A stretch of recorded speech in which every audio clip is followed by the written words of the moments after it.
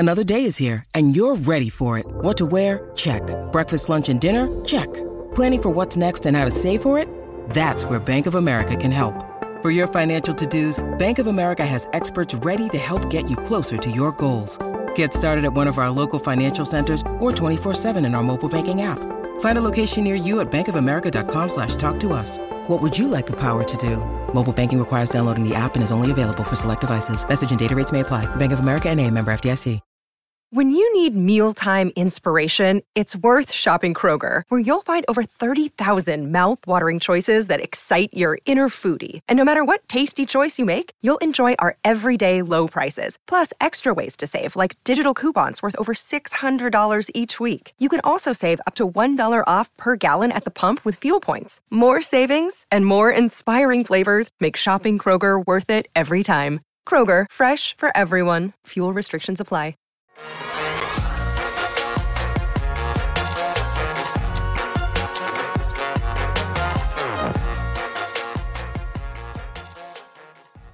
Oh my goodness, we get to talk about Justin Fields and Kyler Murray today. Welcome in. It's the PHNX Cardinals podcast, your premier Arizona Cardinal podcast. Like and subscribe, leave us a 5-star, become a diehard, pick up a piece of free merch. Go PHNX.com. I'm Johnny Venerable. He is Bo Brock. Preview week, Chicago Bears, Arizona Cardinals, Marvin Harrison Jr. Where do we start? A lot of good stuff. Not a bad part there at the ladder, right? The latter stages of what you said. I mean, Marvin Harrison Jr. seems to be the prize for two organizations that haven't been doing a whole lot of winning recently. It's the apple of the eye of each fan base, and it's also a couple fan bases, Johnny, that are in the corner or not in the corner of their current respective quarterbacks, and Kyler Murray and Justin Fields. You know, Justin Fields and his 9-28 winning percentage, overall record, whatever you want to call it. You know, I know we're going to hear from K1 later in the show, and he's got respect for Justin Fields. But I'm sorry, like I have no patience for the people, and we're going to talk to CHGO Adam Hogue, and I'm anxious to hear what he has to say about it. In my opinion, don't put Justin Fields ever in Kyler Murray's class. Period. Point blank. Like, get a new game. Like, I like Justin Fields. I think with a different franchise, he would have had more success early on and probably would have had his, fifth-year option picked up, maybe an extension, but it just hasn't worked out, and it's not going to work out, frankly. He's going to go somewhere else. But Kyler Murray has been to the postseason. Kyler Murray has won 11 games in a regular season. His winning percentage, while it's not where we would want it, and a lot of that's on this franchise, some of that's on him, Justin Fields hasn't won 10 games in 3 years. Now, come on. What are we doing here? But I understand, like, both highly touted high school recruits, both played college football at the highest possible level. I thought Fields was fantastic. I used my favorite outside Trevor Lawrence that year. I thought he should have gone second overall over Zach Wilson and, of course, bust Trey Lance. But you just think about, can he have a second act after Chicago? Thankfully, we won't have to worry about that with Kyler Murray. Bless you. As you sneezed there. But here's the thing, and I was listening today, I think it was NFL radio, it was like Charlie Weiss, former offensive coordinator for the Patriots and NFL and the head coach of Notre Dame. And he said, and basically outlined, and I think Kyler Murray fits this as well, but Justin Fields right now, because it's based a lot on potential. It's like you see the skill set and it becomes very tantalizing. And if you're worth your weight as a play caller, that you should be able to find a scheme to fit that skill set. Yeah. And I think that sometimes it will pay off for you. Hopefully it will pay off for Drew Petzing and Jonathan Gannon and betting on Kyler Murray's skill set, and that they can marry that with a great game plan and Kyler Murray can follow through with it, right? Same thing goes for whoever gets their hands on Justin Fields next, whether it's in Chicago or it's elsewhere. The skill set is there, but can they can they unlock that beast and put it in a position for success? Because you can tailor the numbers to look really, really good, especially recently with Justin Fields. You can put together his 17 game stretch, but in reality, you look at the Bears, their win-loss record.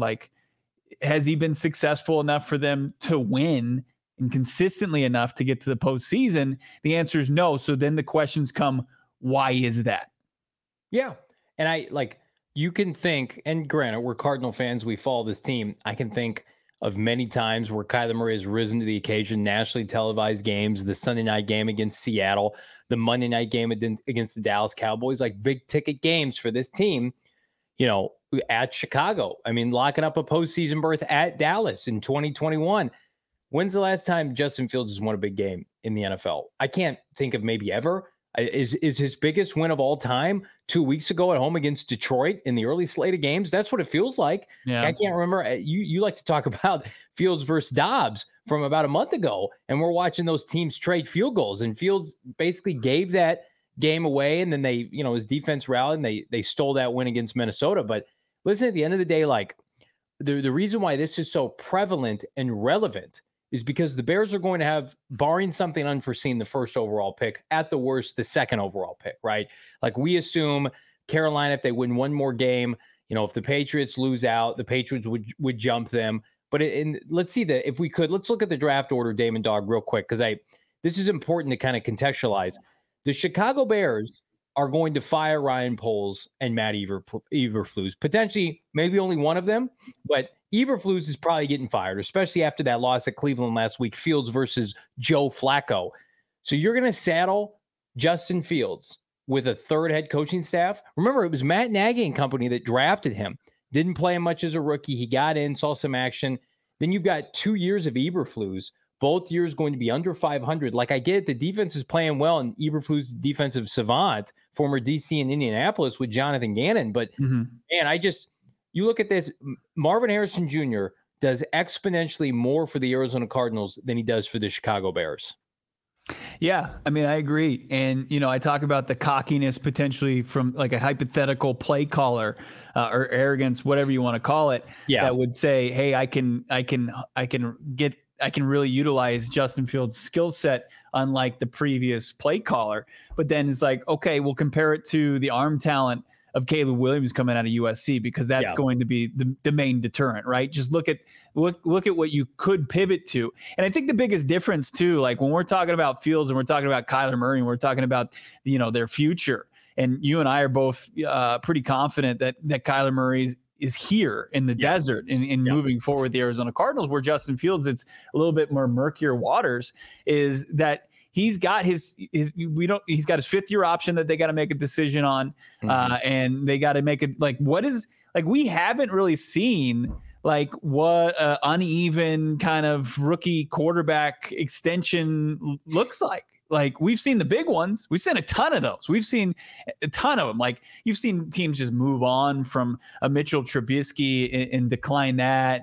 But what does it look like when all parties can agree, like, hey, this guy hasn't tapped into his potential yet, but we want to remain with the organization or the new look organization and figure it out together. But so we're willing to take this, because is that Daniel Jones? Now, I know Daniel Jones went to the postseason last year, but are you going to pay Justin Fields $40+ million for any amount of time?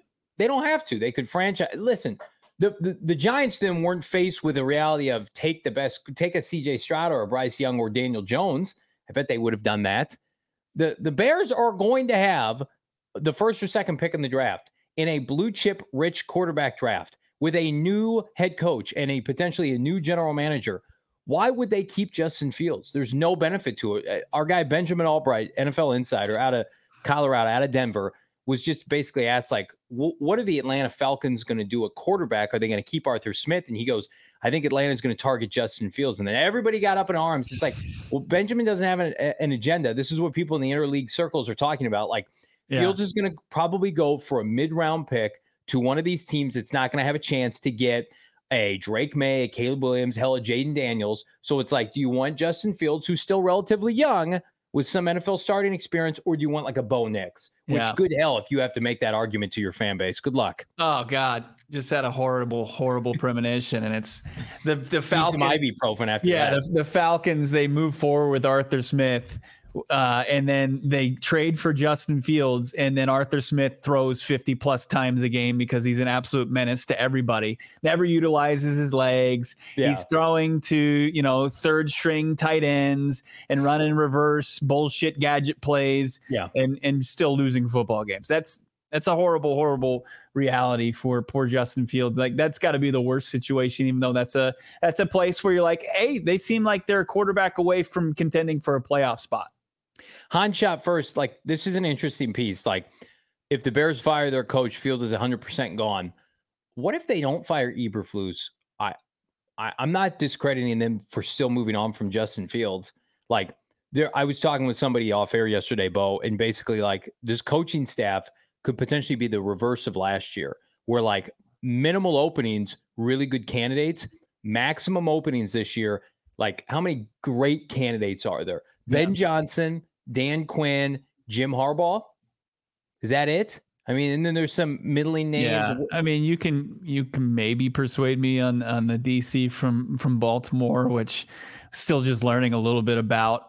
That almost feels like Eberflus adjacent. Yeah, and Frank Smith down in Miami, and you're like, is he the one that's calling the plays on that offensive side? If you fire Eberflus, how are you getting people to take the Bears job when you're courting them with Justin Fields? Hey, we got Justin Fields. He's won 33% of his games. Check him out. Check out this tape from last year where he was running around when we were down 40 points. It's like, no, somebody's going to want their own quarterback. And like, Eberflus didn't draft Justin Fields. Eberflus would love to see that rookie salary cap reset and just say, I don't want to pay Caleb Williams or Drake May any money. So I know we're not focusing that much on Kyler Murray here, but it just, they're interweaving storylines where, like, Gannon bought in with Austin Ford on Kyler Murray since day one. Fields, Eberflus, Ryan Poles, potentially all fighting for their jobs and job security, frankly, in Chicago. It's completely different than the unified front we have in Arizona. Yeah, Michael Evans, I'm so effing tired of hearing K1 as the Cardinals savior. I don't know if anybody is in the camp that he's a savior. I think we're in a better spot now where we feel like Kyler Murray can be part of a successful team and has the infrastructure to do some good things going forward with the organization. I don't think saying, hey, him starting to get paid out of his extension, his 5-year, $230.5 million extension, is anybody saying, oh, well, he's going to save the team. I think that, there's a lot of work that has to be done on this roster for it to be a group overall that's going to be successful. And Kyler Murray can be the solution at quarterback. So I don't know if anybody on this podcast is saying he's such a polarizing figure that sometimes you have to go to bat for him. And it looks like that you're just laying down in traffic for the guy, or it's just you're making your case for him to stay as the franchise quarterback. And he gives you the best shot moving forward, the quickest shot to get your team back to relevance and build around him and create a strong roster top to bottom, build the trenches, rebuild the wide receiver core, the defensive line. I think that's all, most of the discussion is. I don't think anybody's having the discussion any longer like, oh, Kyler Murray is he can walk on water, and this is the guy that's gonna get you the promised land. I don't think they want to play football like that anymore. I think they want a quarterback who can elevate them and make plays when necessary. Kyler Murray was, fair or not, asked to be the savior of this franchise when he got here.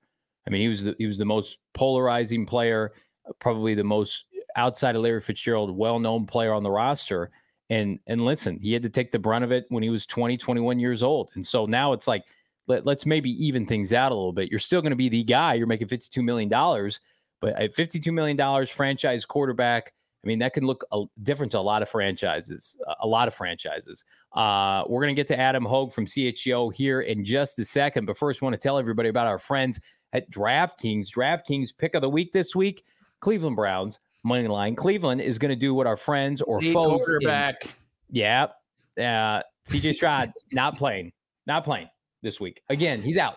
I'm going all in with Joe Flacco ×2. He got it done for us against the Chicago Bears. He's going to get it done against Houston, like Vrabel, his fraudulent ass, could not do. Don't be a fraud, though. Use DraftKings bonus code PHNX. We only have a few NFL Sundays left, regular season, to gamble. Dabble with new customers. Bet just $5 on the NFL. Score $150 in instant bonus bets. You will not regret it. Download the DraftKings Sportsbook app now. Again, $5 on NFL action to score 150 instantly in those bonus bets. The crown is yours. Gambling problem? Call 1-800-GAMBLER or visit www.1800gambler.net. In New York, call 878 HOPE-NY or text HOPE-NY. In Connecticut, help is available for gambling problems. Call 888-789-7777, a lot of sevens, or visit ccpg.org.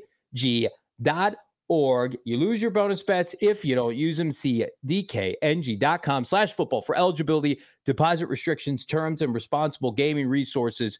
Check them out. Those sweet, sweet bonus bets, they do expire after 168 hours. Use them or you lose them, Bo. What do we got? 5 shopping days left till Christmas? Is that what we're up against it? That's for damn sure. Whatever it may be, our friends over at OG's Brands is going to make it easy on you.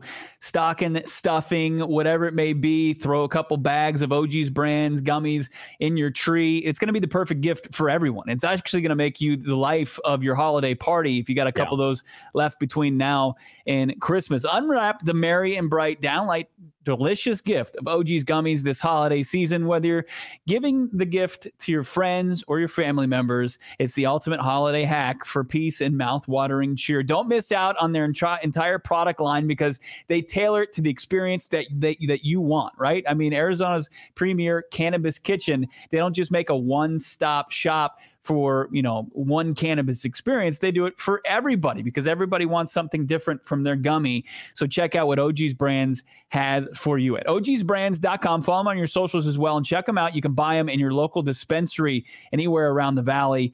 Check them out, ogsbrands.com. The entire lineup at ogsbrands.com. He's the host of the CHGO Bears podcast, our dear, dear friend in the Windy City, Mr. Adam Owens. Johnny and Bo Brock here on PHNX Cardinals. Adam, thanks for making some time today. Yeah, what's up, guys? This is we here in Chicago. We thought this game was going to mean a little bit more last week, and then they Eberflused the fourth quarter again, and now we're wondering if there's any way the Cardinals could actually win this game to help the Bears draft stock. So I don't know. Things have changed. Not their own stock, right? Because Carolina's doing them pretty well with that number 1 overall selection despite their win. Were you shocked? So Jonathan Gannon, I asked him about Matt Eberflus, and he was very complimentary of the head coach. He called him an elite leader. But then I turn on CHGO Bears, and I'm not exactly lining those two things up. This Eberflus thing has been very interesting. I don't think he's a bad coach by any means. I think he has bungled some press conferences and some things that, happen in press conferences that also affect your team. Like when he claims they Chase Claypool decided to stay home when really they told him to stay home.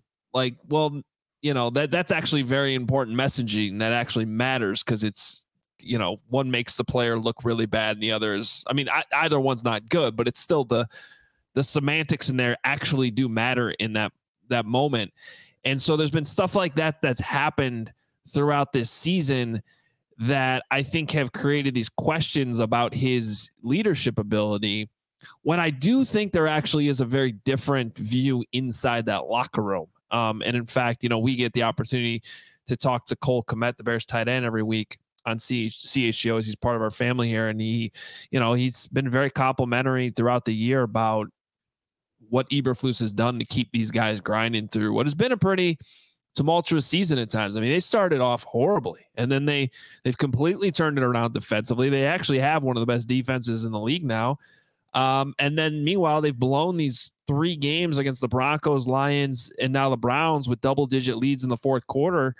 And those are hard to overcome. And yet each time they've actually bounced back pretty strong. And so I think that there are some signs that he's a pretty decent head coach. I think the question here is when you potentially hold the number 1 pick and potentially have access to a player like Caleb Williams in the draft, can you do better? Right? Can you just because you have a decent head coach, is it the right head coach for this situation? I think that's what's been dominating the conversation here in Chicago. It does feel like, Adam, the Cardinals and the Bears are kindred spirits in a lot of ways. Like both fan bases are, for the most part, staunchly defended their quarterback, right? Like the Fields, Kyler Murray comparisons, although we've argued Murray's done a little bit more here. And then the Marvin Harrison Jr. factor, which everybody thinks everything will be remedied by Harrison Jr.'s arrival, either in Chicago or in Arizona. Let me ask you this. Like if the Chicago Bears end up with the number 1 overall pick, and they win, let's say 1 or 2 more games to end this year. Like, give me a prediction. I'm sure you guys do this all the time on your podcast. Check it out, CHGO Bears. Like, what does that look like for Chicago? How do you quantify, like, okay, we traded down last year. We passed on Bryce Young, CJ Stroud. We were all in with Justin Fields. He's still got a winning percentage around like 30%. Like, it's a fascinating case study because I don't think it's been comparable to anything recently. No, no, it really hasn't. I can't remember a situation even across the league where a team had at least as talented as a quarterback as Justin Fields. I mean, obviously you can quibble with the results and the record's not good and all that, but I mean, no one's doubting Justin Fields' pure talent. Yeah. And yet still had the number 1 pick in a draft that's really strong with quarterbacks. I mean, that's what's so wild about this situation that the Bears could be in. So yeah, as you can imagine, we pretty much spend every minute of every day, discussing this and thinking about it. But I imagine they're doing the same thing inside Hal's Hall all the time, and I keep telling people that it can't just be Caleb Williams versus Justin Fields. It has to be, what can you get for Justin Fields? And then you list all those things out, what it would look like at the end of the day if you went the Caleb Williams route, versus what can you get if you trade the number 1 pick, you keep Justin Fields. I mean, Justin Fields versus Caleb Williams alone, you throw in the quarterback money, the contracts, and what comes with that, you have to pay Justin a lot sooner. Okay, I get all that. But what does it look like if you have Justin Fields and 3 first-round picks because some team like, I don't know, the Raiders is desperate to trade up and they're going to give you that? It's just a more complicated conversation than just, this is a no-brainer. You just start over with a young, talented rookie quarterback, and that's that. And we don't even really know what they can get for Justin Fields at this point. A lot of people have thrown out the Sam Darnold trade, which was a 2nd and a 4th, I think. And that seems crazy in hindsight. It's like, if you could get that for Sam Darnold, you think somebody would give that up for Justin Fields? I mean, you would think so. Yeah. Let's talk about, like, I guess the power trio of the Bears, from Poles to Eberflus to Justin Fields. Is it like those guys are all gone? Who gets to stay? Like, what's your conversations been about that recently? Yeah, I would be shocked if the GM's gone. Ryan Poles has actually done a pretty solid job. His sweat move is just beautiful so far. Yeah, and it's completely made up for the Claypool trade a year ago, which was a disaster. But, every GM in the league makes a mistake here and there. And honestly, if you look at not only the totality of the moves but also, the way he's gone about it, I think there's a lot of optimism that Ryan Poles knows what he's doing. The Sweat, like you said, the Montez Sweat trade's been a game changer for the defense. And I mean, let's not ignore the trade last year. I mean, yes, you could look at it from the outside and be like, well, maybe they should have drafted CJ Stroud, but I mean, that was quite a haul they got from the Carolina Panthers, and they're going to have the number 1 pick most likely, on top of getting DJ Moore, who has also been, a huge addition to the offense this year and is having a great season. So, I mean, I don't know how you let a GM go after just 2 years when he's done moves like that. So I think he'll be safe. The Eberflus conversation is complicated, not for the reason, I already mentioned some of that, but also, like, Ryan Poles hired this guy, and I think Ryan Poles believes in this guy. And so you think that chances are Flus would be back, especially with this thing. I mean, they've been a 500 team basically since week 5, and the defense is completely turned around. There are reasons to bring him back. The wild card in all this is something that's not getting talked about nationally, but that's that the Bears have a new team president. Kevin Warren, the former commissioner of the Big Ten Conference, who came over, was officially announced in January, didn't start really until April. And he didn't hire Ryan Poles. He didn't hire Matt Eberflus. And the Bears have a tendency of doing all these things backwards, which is how they built this thing, right? They had the quarterback first, then they got the GM, and then they hired the team president. It's like, no, you probably should do that the opposite, but that's what they do here. So it's just, we don't know with Kevin Warren at the top what he thinks about all this, because it was all put together before he got here, and he might have a totally different view. He may want to go out and make a big splash like Jim Harbaugh And that's sort of this thing that's hanging over, because it's been reported that Jim Harbaugh has a contract offer from Michigan and he hasn't agreed to it yet. And why would he? I mean, he should play his season out and see if there's any NFL teams calling. You talked about the trade down situation. Let's talk if the Bears somehow fall to the second overall pick. And the Cardinals right now, they're picking 3. If they lose out, they're going to be 3rd overall at worst. But, I mean, if New England happens to lose out and the Panthers win one more game, those situations swap based on, I think, strength of schedule. So are you of the mindset, like, if they commit to Justin Fields, they're going to trade down, in your opinion? Like, they'll take a package for Caleb Williams, they'll take maybe a little bit of a lesser package for Drake May, or does it become, especially if you hit the second overall pick, maybe that's where we'd entertain a Marvin Harrison Jr. Now that's dismal for Cardinal fans to hear, but I cannot imagine, and I know different people involved, the Chicago Bears entertaining Drake May, another UNC quarterback. I get it, it's not apples to oranges, but man, there are just so many layers to this with Chicago. Well, and I've watched some Drake May tape already. It's definitely completely different than Mitch Trubisky. Right. Sure. Drake May is better, but yes, it might be a tough sell. Look, if I'm a Cardinals fan, I'm rooting. If you guys don't think you can get the first pick at this point, I would be rooting for the Bears to get the first pick. Because I do, to your point, I do think it opened. If you guys are zeroed in on Marvin Harrison Jr., I do think that widens the door more to the Bears potentially taking him if they're at number 2. Yeah. Because hypothetically, if they're stuck on Caleb Williams and they can't get Caleb Williams, well, then they're probably going to keep Justin Fields. Right. Depending on how they feel about Drake May. We don't know. But let's just go under that hypothetical scenario. They like Caleb Williams. They don't like Drake May. Okay, now they have the 2 pick. Well, they're either going to look to trade back then out of the 2 pick, which would probably go to a team then that's trading up for Drake May, you would think. Or they're looking at Marvin Harrison Jr. And how do you not like Marvin Harrison Jr.? And how do you not like the idea of having DJ Moore and Marvin Harrison Jr. if you're going to move forward with Justin Fields? That seems like it would help a lot. So, yeah, if the Cardinals can't get the 1 pick, if I were you guys, I'd be rooting for the Bears to get it, because I think if they have the 1, it's either take Caleb Williams or trade out of there and another team moving up, which is draft Caleb Williams then. Hear that, Cardinals fans? You should feel pretty confident. That's got to make you feel good inside. Go to sleep tonight feeling like, hey, they're going to have a pretty good shot at getting a really big-time wide receiver. All right, do we want to shift gears, Johnny, unless you got some more kind of big picture things about the Bears? Now, I think this Bears dynamic is almost as fascinating as the Cardinals, because there's so many interweaving storylines. So no, I've taken up enough of Carm's time on that. You guys don't want to talk about I'm sorry. Yeah, it's all good. You guys don't want to talk about the Cardinals playing at Comiskey Park? Like I still have family members that are like, yeah, I remember the Bears playing the Cardinals, like throwing it way back. Yeah. I mean, I'm sure they have great things to say about the Bidwills and all of that, from those days. No, when Montez Sweat, we touched on him a little bit, but it's kind of transformed this defense, with Kyler Murray, this offense trying to find some sort of rhythm, trying to find an identity, and it seems to be quarterback to tight end. What is Montez Sweat? What has this defense been able to do, especially over the last 6 games, that has really, things have certainly changed?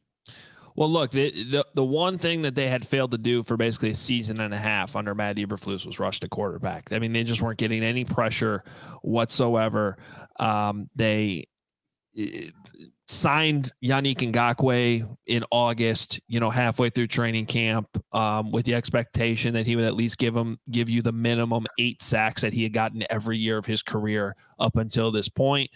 But I think, just like we talk about number 1 or number 2 wide receivers, Yannick Ngakoue is a number 2 pass rusher. Like, you don't want him being your top guy, and he just wasn't without the other help on the D line. He was struggling to get home because he was getting all the attention. So they make this trade for Montez Sweat at the trade deadline. They give him a huge contract right away. And almost instantly, it opened everything up. I mean, first of all, Montez Sweat is just, I think he's one of the more underrated pass rushers in the league.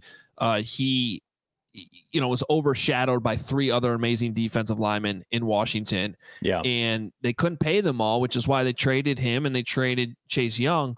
But I remember on trade deadline day, those two trades happened almost simultaneously, like definitely within the same hour.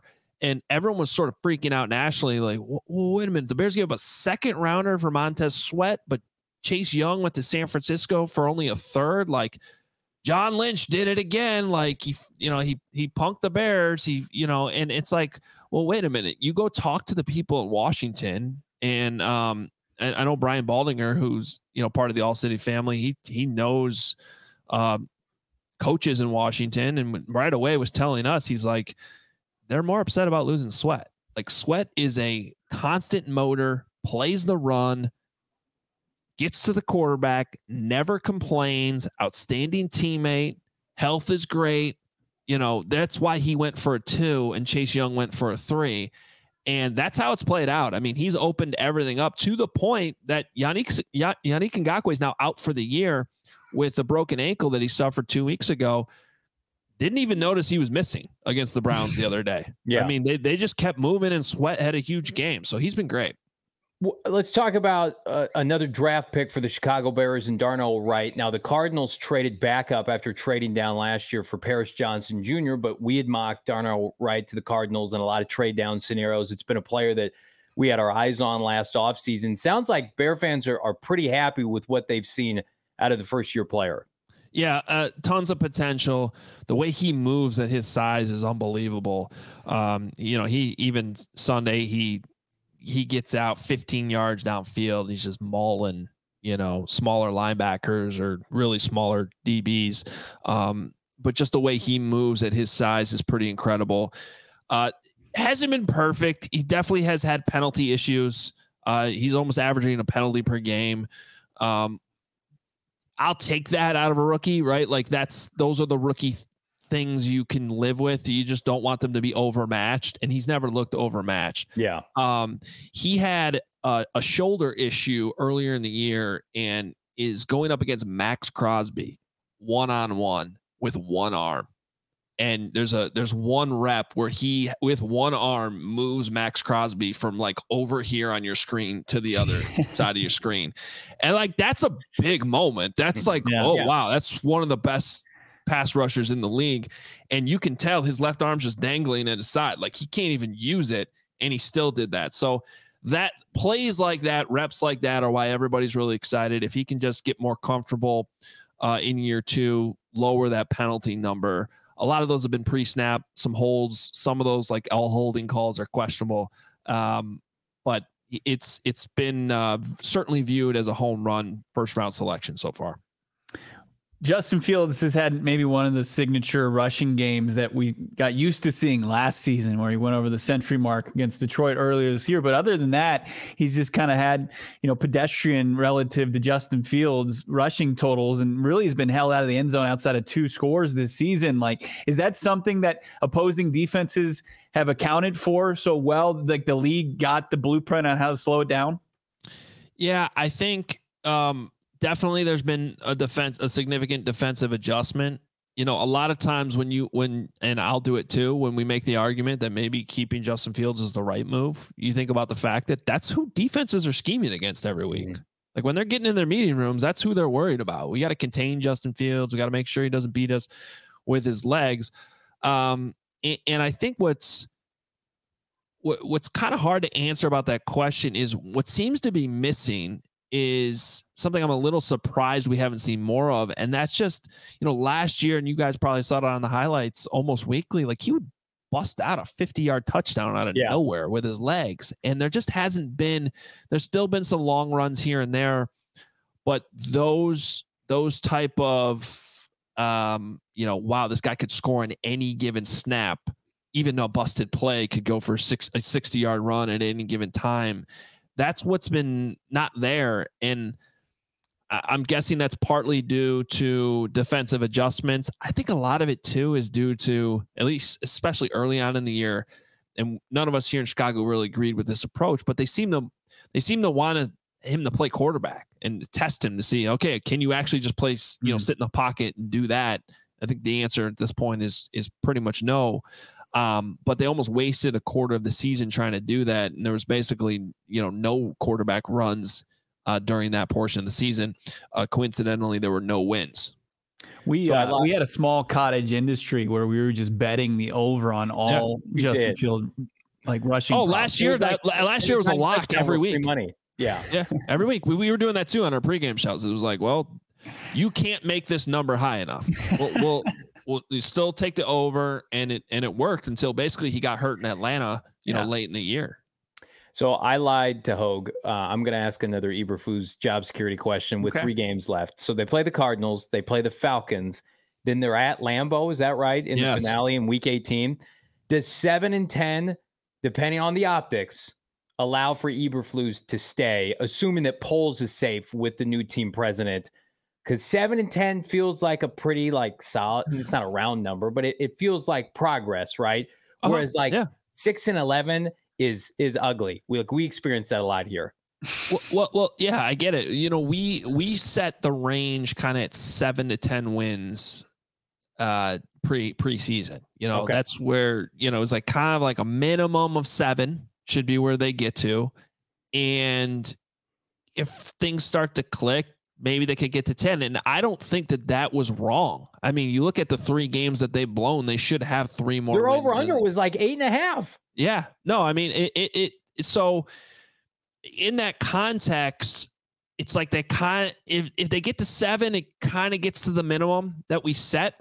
The problem is the context, right? And it's the reality that the week 1 game here could not have been hyped up more. You're going up against the Packers for the first time without Aaron Rodgers, and they didn't show up. I mean, they were horrible defensively.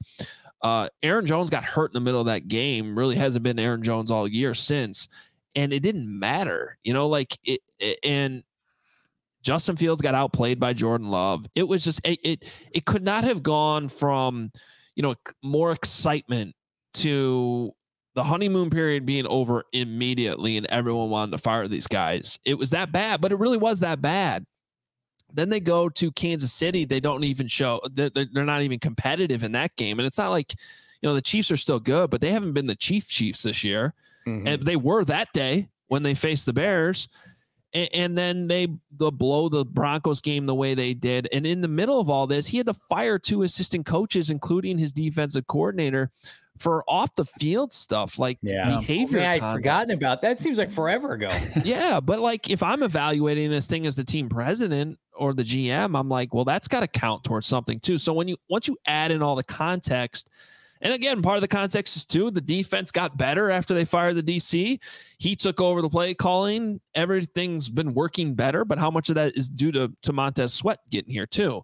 So it's complicated. You mentioned that Lambeau game, Week 18. Don't minimize the impact that could have. This ownership in the McCaskies, they really put a lot of weight on beating the Packers. And I don't know if you guys have noticed, but the Bears have not beaten the Packers since 2018. So, emotionally, that's the type of game that if they win it, could maybe save his job. Absolutely. And if it's a disaster and they don't show up like they did in week 1, then I could see it being, clean house the next day. It's a rough one to end with, Bo, because if that game's this week and then you play the Cardinals and the Falcons, you win those 2 games, maybe that's tough. I want to see just the camera on Greg Braggs Jr. throughout that entire game. I just love watching him ride the emotional roller coaster through this Bears season each and every day. It's fantastic. I think Johnny or myself are going to join you guys tomorrow on CHGO Bears, and we're looking forward to that. But Adam, always great and tremendous insight on the Bears now and in the future. Thanks, man. Yeah, looking forward to hearing your guys' insight on the Cardinals tomorrow. Thanks for having me on today. Thanks, Hogue. The best CHGO Bears podcast. Check it out. Entertaining, regardless if you're a Bears fan, NFL fan. Great stuff over at CHGO. Hogue, nobody better.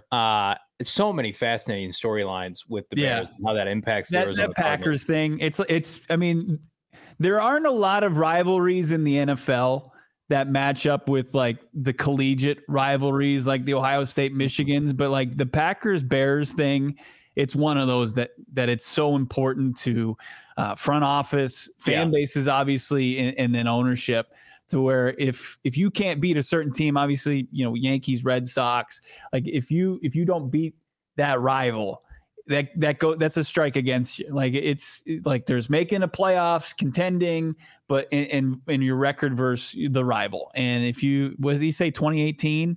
Yeah, that's tough. That's cost a lot of coaches their jobs.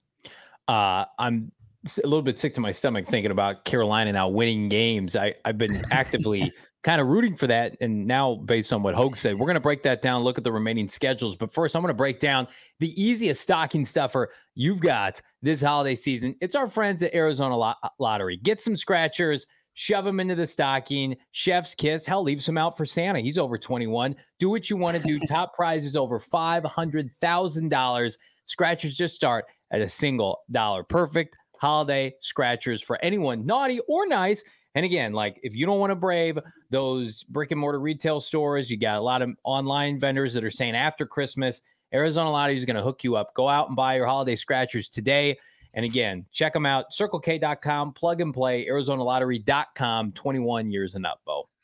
Can't beat those, of course, unless you're looking for the newest twist on such a hot item these days. It's the seltzers, right? Everybody loves a nice boozy seltzer. You can find some delicious flavors, but Wink is separating themselves from just a very saturated pack. Wink is a seltzer, but instead of booze, it's got THC. That's right. It's THC and CBD. Each can has 2.5 milligrams in 5 milligram cans. You can buy them online. You can have them delivered to your doorstep. All you got to do is log on to drinkwink.com, DRINKWYNK, and you can start to get 12 and 24 pack variety packs right now. Use the promo code PHNX2. How about this? It's the season of giving, and we're giving you 50% off Wink right now. So go to drinkwink.com, buy your variety packs of 12 and 24 Winks, and you can save 50% on your total order. So if you buy multiple racks of Wink, you're going to save 50% by utilizing that promo code PHNX. Also, you can check out their sister product, Countdown. You can ring in the new year with Countdown, but you got to buy these in your local dispensaries, the Cannabis in Tempe, all Sunday goods locations around the valley. If you're down in the old Pueblo of Tucson, how about the Green Med Dispensary? But check them out online, drinkwink.com, and its sister product, Countdown. Ken Weber, I'm going to send Johnny a Capri Sun for Christmas. That sounds fantastic. Absolutely love that. I want that. I do. What do we mess with here? I'm not a fruit punch guy. Anything other than that. Kiwi strawberry, usually my go-to. This is your go-to Arizona Cardinal podcast. Like this video. Let's get this over 200 likes. Drop a comment down below. Help share it around. That's a throwback, by the way. I can't remember when it happened. It was so many shows ago, but we were talking serious Cardinals football. Right, I look into the monitor and I see Johnny Venerable just sucking down a Capri Sun like he's just relaxing on a beach somewhere. And I'm having hard conversation. I think it was right after the coaching change. It was probably like NFLPA grades day. And you were just wetting your whistle with a good old, not a fruit punch. That's what we've learned today. He's not a fruit punch guy. Alex 499 super chat. What time will you guys be on the CHGO podcast tomorrow? I don't know that. They asked for noon. We just got to figure it out because both Johnny and I are going to be at Cardinals practice tomorrow. So we're going to have to do some finagling to join our guys. Some fun times at Cardinal practice. Somebody asked earlier, Bo, what happened yesterday with Chandler Jones at the team facility. If you saw that on Twitter, and did you see him at the facility, Bo? Did not, but I did see the video from Chandler Jones that's circulating online. It was at Red Sea Vic and a couple other accounts that picked it up, and that's pretty terrifying. Mm-hmm. I mean, if you're following the saga, which is sad, and you wish nothing but the best for Chandler Jones, but he's been arrested a couple times and put up some pretty wild videos on his social media. It's really, really sad, and for him to be in town, going to the facility where he's mentioned some of the players that are currently on the team on social media. It's obviously for people's well-being. You just wish that you didn't see stuff like that. Yeah. All-time great Cardinal. And hopefully he gets the help that he needs. The Cardinals take it very seriously. I think the Cardinals handled it well in the video, by the way. Yeah. I've seen even Chandler Jones, like a very legitimate, and this was, months ago when, his issues with Vegas began. And he started mentioning, anybody from Larry to Kyler to Buddha, they said, if you see this person in this area, make sure, you know what you're doing. I'm not sure what the protocol is, but they certainly had it in place. They were prepared for something like that. Chandler's a big guy, man. Yeah. Be 6'5", prepared. 260. But yeah, Bo and I will be at practice the next 2 days. Looking forward to that. So I need like an Alka-Seltzer or a Tums or some kind of medication because these last 3 games are going to kill your boy. Like I'm rooting for the Cardinals to win these games, but the draft implications, it's like we have previewed and gone through Tank Tuesdays, the repercussions of wins versus losses, the hierarchy of this draft, and we are 3 games away, potentially 3 losses away from seeing that finally culminate. And I've got a Johnny on the spot dropping later this week, basically outlining like, Monty Ossenford this offseason made a lot of tough decisions, and they weren't all for the benefit of this season. Mm-hmm. Like with a top 3 pick in sight, like not even just put Marvin Harrison Jr. out, for a second. You think about what Hogue said about like 3 first-round picks for Caleb Williams. I would think something very similar for Drake May, because there are teams that we've heard have Drake May first on their board. So they trade up for second like they trade up to first overall. The Cardinals are in a position right now with 3 games remaining to be the benefactor of a massive trade down or a Hall of Fame level wide receiver prospect. And as much as I want to see this team win, I'm going to be rooting like heck on Sunday for them to beat the Chicago Bears on Christmas Eve. It feels like you cut D-Hop, you cut Isaiah Simmons, you cut money in the offseason, you trade back in last year's draft not to take Will Anderson Jr. And I love Paris, but that move was to get an extra first-round pick this year. It's just like, I don't know. Do you think we'll see any shenanigans from the Cardinals these last 3 weeks, or is it business as usual, Bo? I just don't know if this organization, even though they used a Clayton Tune versus Joshua Dobbs quarterback competition as competitive advantage, and you could chalk that up as shenanigans, right? But I don't know if they're capable of shenanigans of pulling punches, right? Down the stretch. I just don't. I think what they really want to see is what the people inside that locker room are made of, and that they can they make some decisions on people on whether or not they have a spot, from the coaching staff to more so the roster, and who they can move forward with. And I think they have a pretty decent idea, but if the coaching staff shows any let up, then the roster is going to show let up. And then what's going to happen are unwatchable games. And, with that can come a loss of faith in the current regime. And I just think that you can't lose anything, especially in the midst of a rebuild. Like, you need to keep a strong grasp on the fan base's confidence that, even in a 3-11 season, and probably worse at the final whistle, probably, 4-13 or 3-15 or 3-14, like that. You just have to, I think you play as hard as you can, and you don't send anybody just for the sake of being in a prime position to get a Marvin Harrison Jr. And you honestly can't do it.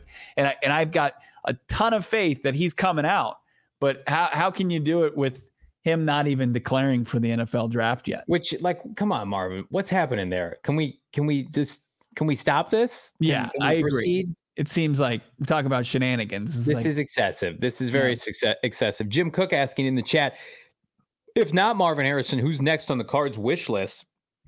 I mean, we can tell you who we like. I think they will prioritize for the second consecutive year line of scrimmage play. Mm-hmm. I don't think there's a corner worthy of that spot. Somebody DM'd me the other day, or I think it was our guy Charles, friend of the show, basically saying like Malik Neighbors should be in that conversation. Trevor Sikma, PFF has him like 6th or 7th overall, or 5th even.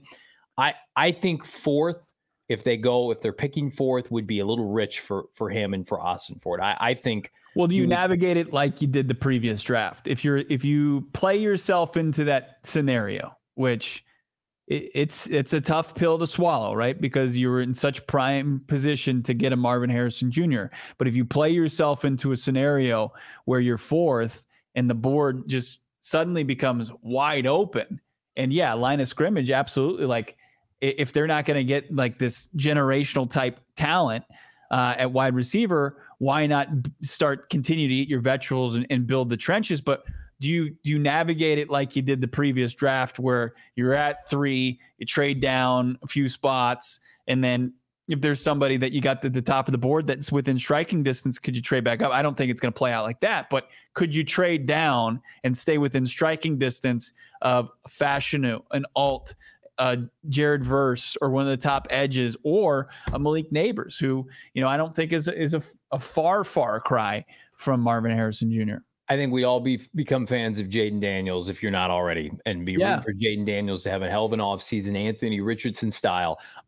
Let's check out the remaining schedules for what I'm going to call the Big Five. The Big Five being, of course, the Panthers 2-12, the Patriots 3-11, the Cardinals, the Commanders at 4-10, and then the Bears. Of course, the Bears have the weakest strength schedule of all the teams, and there's like 6 of them with 5 wins.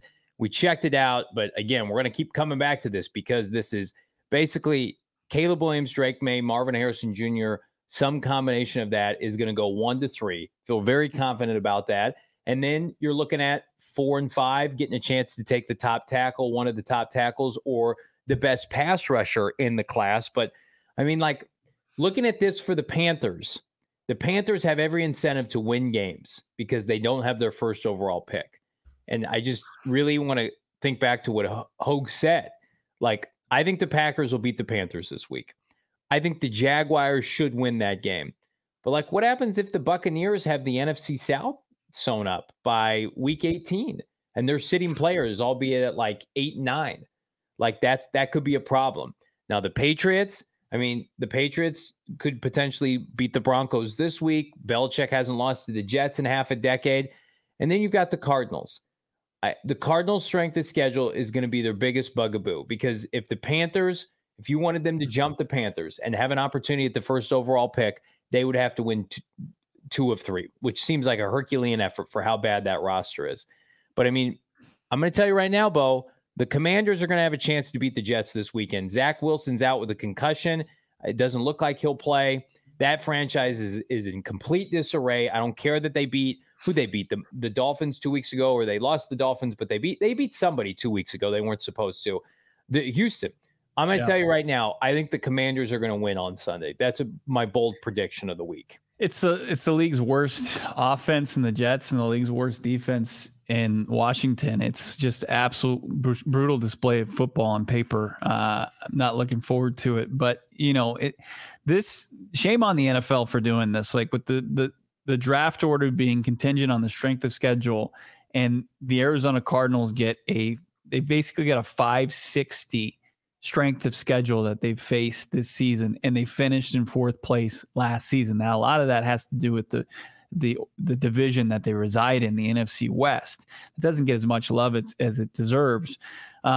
But as you said, that's what torpedoes them down draft boards if they do win any more football games. And that's unfortunate. Like, it favors the teams with the weaker strength of schedule that can't even perform against a weaker opponent. But yeah, I mean, Carolina, I don't know. I don't have a whole lot of confidence that they can get anything done the rest of the season. The Patriots, I mean, it's the same thing that Patriots fans and everybody have been trying to bank on since Brady left. Like, can Belichick elevate this terrible roster? Can he continue to do what he's done against the Jets, since, what was it, Damon Dog? Was it 2016, 2015? 2016, I believe. 2016. Jets haven't been able to beat them since then. That's insane. I thought it was like 2018 Bears style. You're telling me it's 2016? Since Ryan Fitzpatrick was playing QB for the Jets with Brandon Marshall, Eric Decker as his leading receivers. That's incredible. Wild. That is absolutely incredible. And Belichick's last game, that game's in New England, right? Can we see that one more time? That game's in New England. There's no way the Patriots are losing to the Jets in week 18. 0.0% chance. That's going to be – I'll put my life. So give them a 4. Give them a 4. Yeah. So the Patriots are going to be at worst 4-13. So and I think Sam Howell, God love him. I think Sam Howell and that Washington offense can get to a number that the Jets just can't get to, despite, the talent and how they've played on defense. I think Washington wins that game. That puts Washington at 5-10. Like there's no certainties here. The Cardinals deserve a 2-game buffer with 2 games to go. They absolutely, that's what I need. Like, if the Cardinals win this weekend, that's awesome. If Washington wins, we're throwing a parade and they're staying right where they're at. But if the Cardinals somehow get to 5 wins, they could go from the 3rd pick with 3 weeks to go. Let's say they win this week and then they win in the finale and Seattle sitting players. They could go from 3 to 10, 3 to 9. Like, I did not endure, this fan base did not endure this season for the 10th pick in the draft. I will not stand for it. I don't want to see it. I want them to win every game, of course. I want Gannon to go to Philadelphia and stick it to them. I won't be able to do our draft show. I'll be physically ill if they're picking 9 or 10 in this draft, having not traded. You'll just be comatose the entire draft season. Ghost white face. I'll be on the floor. You're going to have to give me an IV, and I will not be able to proceed. That is horseshit. I am not going to be here for that, Austin Ford. Figure it out. I can't do that. Figure it out as far as tell JG you're like to take a fall in weeks 16, 17, and 18. It's for the greater good. You talk about we lost the battle, but we won the war. Greater good. Last year, JG is the biggest unified front guy, right? He wants the organization from top to bottom to agree on the same messaging. But if Monty Osfort steps into his office and says, "Hey, I need you to lose the next 3 games," I would envision going to the Cardinals facility and them fighting on the front lawn of the facility. Why don't you tell everybody who practiced at wide receiver boat today, and then you want to it's interesting because when we see next year. When we see I see in the chat too, it's like somebody was making the case like, hey, I don't like Malik Neighbors because he plays primarily in the slots. Like, look, here's what the Cardinals going to have any wide receiver. You need everything. They have 3 wide receivers under contract.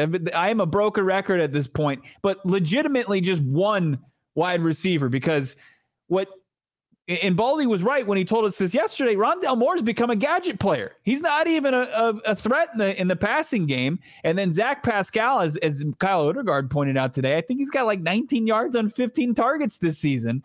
I mean, you've got legitimately 1 wide receiver in rookie Michael Wilson, who's missed 4 games after having an injury-plagued tag given to him in college. He's missed 4 games this season. He plays at least outside. Yeah. Like you're not turning your nose up on anybody because they play inside or outside. Like they need it all. If Malik Neighbors is a playmaker, you need it. Like people, I agree with people. I plays in the slot. Top 5 is too rich. Top 5 is too rich for Neighbors. But what I'm saying is he's a really rock solid consolation prize to a Marvin Harrison Jr. So is Rome Odunze. I mean, I think that this is a talented wide receiver crop. What are you shaking your head at me for? I just, while we're in this striking distance, I don't want to talk about other receivers right now. Can we do that? Can we take a 3-week break? No. I don't want to talk about Rome Odunze. You're being such a wuss. Stop. Don't call me that. Put on your big boy pants. This is a very sensitive time. I have followed this franchise since I was about, I'm this tall. I agree with right that, now, Rob. But I'm this tall. When I was a little guy, and I watched this team have an opportunity to take some really good players, and then they win a couple games at the end of the year, and it's like, this you cannot strip it down to the studs. This puppy's barely, it's like you take a car and it's barely drivable. You can barely insure it, right? You cut everybody, you fortify the cap for next year, and then you win 2 out of 3 games. Johnny, let me tell you a not so distant story of the 2022 season, right? And how it ended. The Houston Texans and their interim coach, Lovie Smith, and his gray beard, much like Santa, he refused to lose. And he gave Texans fans coal for that Christmas. It was after Christmas, but it's just with my holiday theme. And they said, what the F just happened? We won a meaningless game. We fell out of the top pick. We fell to 2nd overall, right? And everybody's like, oh, well, Bryce Young is the consensus #1 quarterback. And, the Bears have the top pick. What should they do? And then Carolina trades up and they take Young. And what happens to Young? That everybody thought was far from happening with Bryce Young at Alabama. They thought it was a sure thing. But what is he not? He's far from a sure thing. And then the next player on the board at the same position, CJ Stroud was a sure thing. Like there's nothing as far as the draft process, because everybody wants to talk like they know exactly how to tell the future. They're Miss Cleo and they're reading the cards and they know exactly that Marvin Harrison Jr. is going to be it. And I believe that to an extent. But if anything, like the NFL draft history tells us, guys bust. And like you can't count your draft cards now, or your draft card chips right now, because it's just way too early in the process. I can and I will. Topic 64, $4.99 back-to-back super chats. Thank you so much, our guy JV and Bo B. We need 2 wide receivers and a quarter. Draft and free agency. This has to happen. Topic 64 adds on tall receivers. I left that out. I think that goes without saying. It's a mandate, right? They're not going to go out and sign small receivers with this regime. I think we've talked about this topic 64. If they don't have access to Marvin Harrison Jr., you have to sign a free agent wide receiver. Maybe not of note, but somebody who's capable at least cracking the starting lineup. I'm not saying the Cardinals need to tank. Can I just be emotional here? What are you saying? You are. This is a safe place. This is a safe place for me to say, like, we've endured really rough consecutive seasons. It's the only 2 seasons you and I have spent together. And I'm looking ahead to April, and I look at blue chip wide receiver Hall of Fame level prospect, or the potential for a massive trade down for one of these 2 quarterbacks. And if they win one of these, if they win 2 out of the 3, which is possible, I look at that schedule, I'm like, Kyler Murray's a better quarterback than any of those other teams are sporting. It makes me a little uneasy because I'll be excited in the moment, and then you're right. Like, go ahead. I should have asked. I think it's a great lesson to learn in any partnership, and you should utilize it in your life when you're talking to your partner and they have maybe had a long day at work and they start to vent. You ask, would you like to be emotional? Would you like to just vent and have me be there by your side and I'll be most of the time? Or would you like to have a logical conversation about things? Okay. Don't patronize me. I don't like that. I don't like that at all. I do like our friends at Desert Financial Credit Union, the official credit union of the Arizona Cardinals. Maybe I can use one of their loans, go buy a new co-host. They've got checking, savings accounts, credit cards, investment options, and more. For more than 84 years, Desert Financial has been Arizona's largest and most trusted local credit union, dedicated to creating exceptional experiences by giving back to the community and providing financial solutions that make life better. And if you're an Arizona sports fan, there's no better place to do your banking than Desert Financial Credit Union. Venerable household uses it. They're all over the East Valley. It's fantastic. It's the best place to show your team spirit. Rock the Arizona Cardinal Visa debit card. Your boy does. Show your team spirit. Open a free checking account today at desertfinancial.com. It's super easy. Trust me, it takes about 5 to 10 minutes. Debit card comes in the mail shortly after. Get on the right financial track here ahead of 2024 with our friends, desertfinancial.com/Cardinals. Tough to beat what they're doing over at Desert Financial. I'm going to set up a little savings account over there. Get them. It's never too early to start teaching your family, your kids about money. Also, it's tough times these days for the Phoenix Suns, but you have to feel at some point this basketball team is going to turn it around. Is it going to come up on December 22nd against the Kings? Could that be the turning point? Well, you can tune in for free with our friends over at Arizona Family Sports, right? You got to check them out. You can find them on Arizona Family 3 TV and Arizona Family Sports Channel 44 here locally. All you need is bunny ears at the very least to do it. Get yourself some sort of antenna. You can watch all the games there. The Suns hopefully start to heat up soon. That antenna, you got channel 3 and 3.5, channel 44 here in Phoenix. Cox Cable, you can turn into channel 13. But if you're in this great state of Arizona, you're Yuma, you're in Tucson, you're in Flagstaff, well, you can just log on to azfamily.com and click Suns games for listing information in your area. AZ Family is a great resource to help you find Phoenix Suns games and on Arizona Family Sports. Leave a like on this video. Bo and I will be at practice tomorrow repping our PHNX sports gear. You can pick some up right now. Go phnx.com, become a diehard. 20% off the fabulous merchandise locker. Pick up a free hat and or shirt. The Discord is popping off this week. We're talking draft. We're giving insight. It's a great place to talk Cardinal ball. You're being ball. emotional in the Discord. I am very emotional. I'm on there. I was on there like after midnight last night, just typing out emotional thoughts. I did a mock draft PFF simulator. I was trading first for Brian Burns. I mean, things get heavy and they get weird in the Discord. So check it out right after now. dark with the simulator. That's what we need to do. We also need you, to check out Howard Balzer, gophnx.com. Arizona Cardinal beat reporter. He's got fabulous work on gophnx.com. I'm going to tell you right now, Bo Brock, if this team beats the Chicago Bears on Sunday, I will be excited. I will be excited for Kyler Murray and this fan base and Jonathan Gannon. And also, they'll still be within the top 4 picks at the end of Sunday. Nothing can change that. Then we're just going to have to wait and see. I might need my hand held over the next 2 weeks, by the way. I'm here for you. Okay, thank you. I'm here for you, award-winning producer Damon Dog and the entire chat and Discord. We're here for you when you put yourself through that emotional roller coaster that is the final weeks of the season, as the Cardinals are in a spot right now to land a big-time wide receiver. Now, the Cardinals made a couple roster moves today. They had the IR tight end Jeff Swaim and linebacker Josh Woods. And Woods was already filling in for starting linebacker Kazir White. So they're gutted at the linebacker position. They did sign Tyreek Maddox-Williams, solid name as far as the player goes. We don't know too much about him from the practice squad. And then they go out there and we talk about when Cardinals need size at the wide receiver position. They went out and got it at the tight end position, Travis Vokalek out of Baltimore. And I saw this guy flash in the preseason. His name was very familiar, played his final collegiate ball at Nebraska, but he's 6'7", 260, big boy out there. And he caught some passes in the preseason. Should be interesting. He's on the active roster to see if they utilize him maybe in some 3 tight end sets.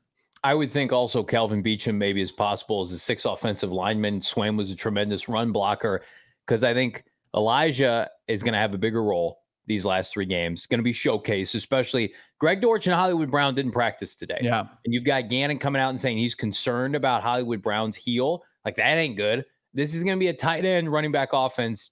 Stop me if you've heard that before. Offense for the rest of the year. And I think showcase these young tight ends, let James Conner eat, mix in some DeMercado, some Michael Carter Jr. Like, you can win that style of football against the Chicago Bears. Absolutely, you can. The Bears aren't going to come out. I could be putting my foot in my mouth, and they're not going to score 30 points on the Cardinals this weekend, unless the Cardinals fumble the ball around, turn the ball over. Right. But the Cardinals, Vegas says it's a 4-point game. I think that's right. I think it's almost a field goal game, and it's going to be a 1-possession game in the fourth quarter. It's who makes the least amount of mistakes between Justin Fields and Kyler Murray. We talked to Kyler today, and there's been a lot of, back and forth, especially in our chat and our Discord about, who's to blame for the lack of involvement in the wide receivers. And, Kyler obviously is sympathetic, empathetic to the wide receiver's plight. Like, every wide receiver is going to say they're open and, why are they not getting the same production as the backs and the tight ends? But, at the end of the day, the quarterback position is trying to do the best to make winning plays out there, right? And he's admitted that obviously losing the turnover battle is a losing stat, right? But as far as, dictating who gets the football, I don't think Kyler Murray is going to play that game. And what the game plan on Sunday and what was presented as far as within the plays on who was open. And I watched the All-22, and there were not a lot of wide receivers open at all. Yeah. It was Trey McBride, a little Elijah Higgins in some of the backs. But other than that, as Baldy said, the wide receivers were invisible. Yeah. Yeah. Like invisible, small, just not impact players. Like, they can't, for Kyler Murray to operate in the NFL, like he can't have no semblance of a passing game. Like, he is a thrower of the football first. And so I know a lot of people are, just use your legs. I mean, he's not Justin Fields. He's not built like Lamar Jackson, where that's an option every time. Like, Kyler Murray has a unique skill set. Take off 5 to 6 times a game. Try not to get hit on at least half of those. And he's got to be operating in the pocket. And I'm sorry, we've seen it. He prefers bigger receivers. He'll never, I'm sure he'll never say that publicly. Hollywood's his best friend. He's buddies with Rondell Moore. But, like, he needs guys, big body targets. I mean, I would say most quarterbacks are probably that way. They would rather have a bigger target to be able to throw to.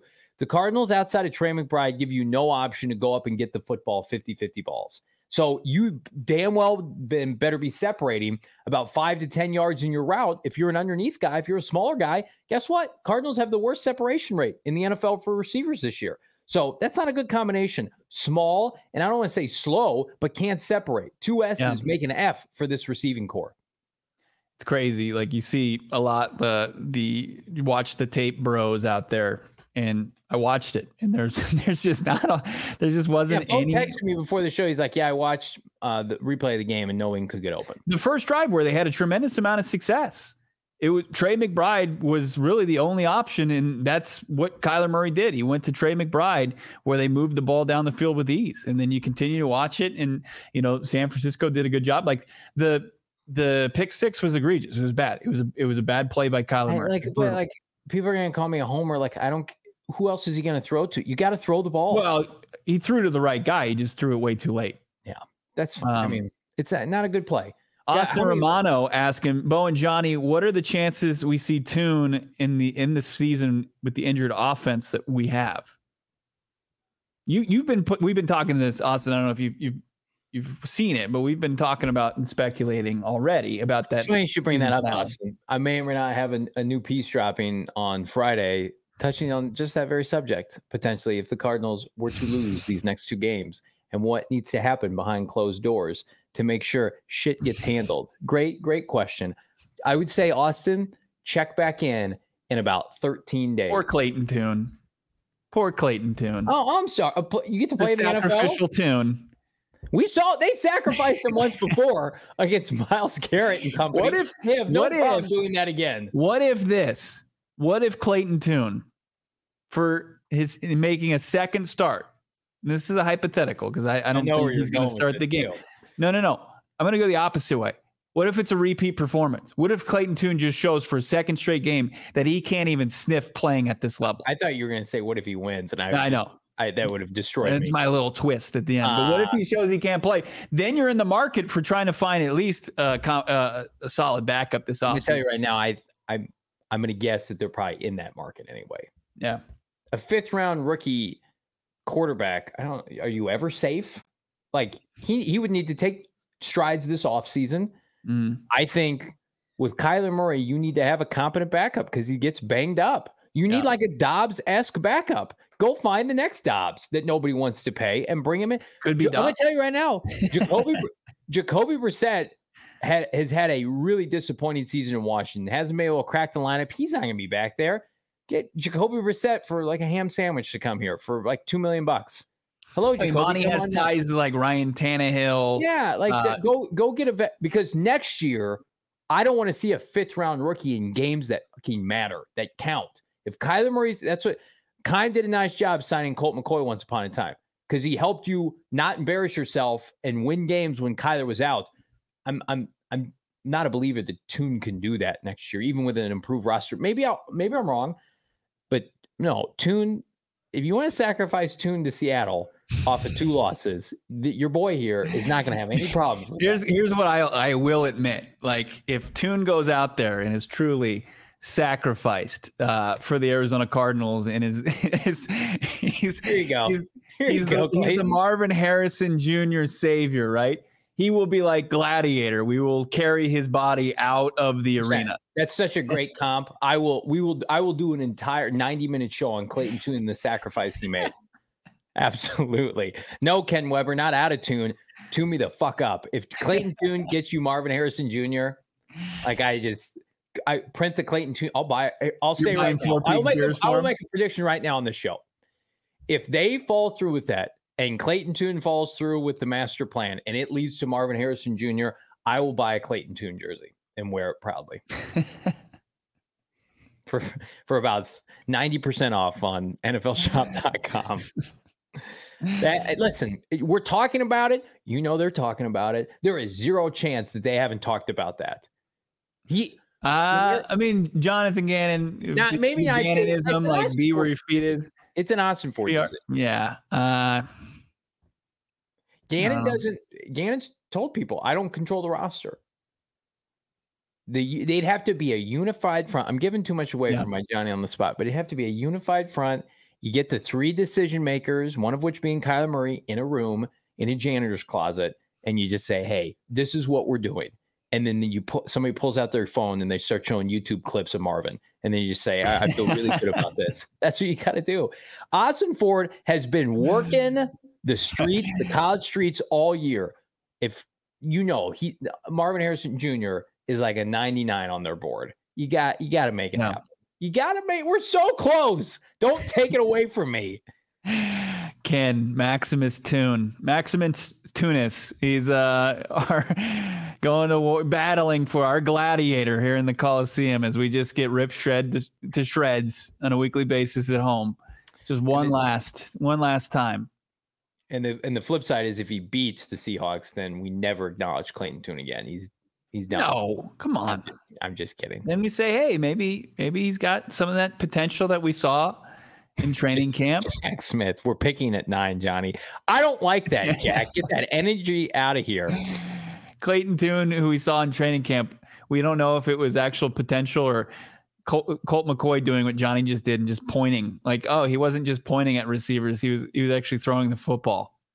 It's like when I stand next to somebody who's 5'4", I'm like, yeah, tough go. Yeah, you're having a tough time. You don't really know what you're grading on a curve. Anytime Tune would complete a pass at training camp, we're getting off track. We're like, that's a good throw. And then other people come up to me like, well, it's Cardinals defense, though. You don't really know how it is. And then we saw him literally have the worst game any quarterback has had in like 20 years against the Browns. All right, let's just do this real quick because I see the likes are a little bit down. If you want, come on, guys, the Cardinals to lose out, and I think that probably the majority is lose out for Marvin, right? Maximize your chances at Marvin. Hit the like button. Let's speak it into fruition here. Other than that, it's been a fun Wednesday show of PHNX Cardinals. We will be at practice. Make sure you look for all the content tomorrow. PHX_Cardinals, but we won't have a daily show. We're back on Friday with our big preview show. Hopefully get one more CH show. If you do want a little Johnny or Bo, one of us will join the CH show, Bears guys, tomorrow at I think 11 o'clock AZ time. So we're gonna divide and conquer and get that done for you. But thank you for the interaction in the chat. Big thank you to our guy Adam Hogue. Tremendous insight on the Bears, giving us a little making us feel a little comfortable as far as Marvin Harrison's status as a future Cardinal.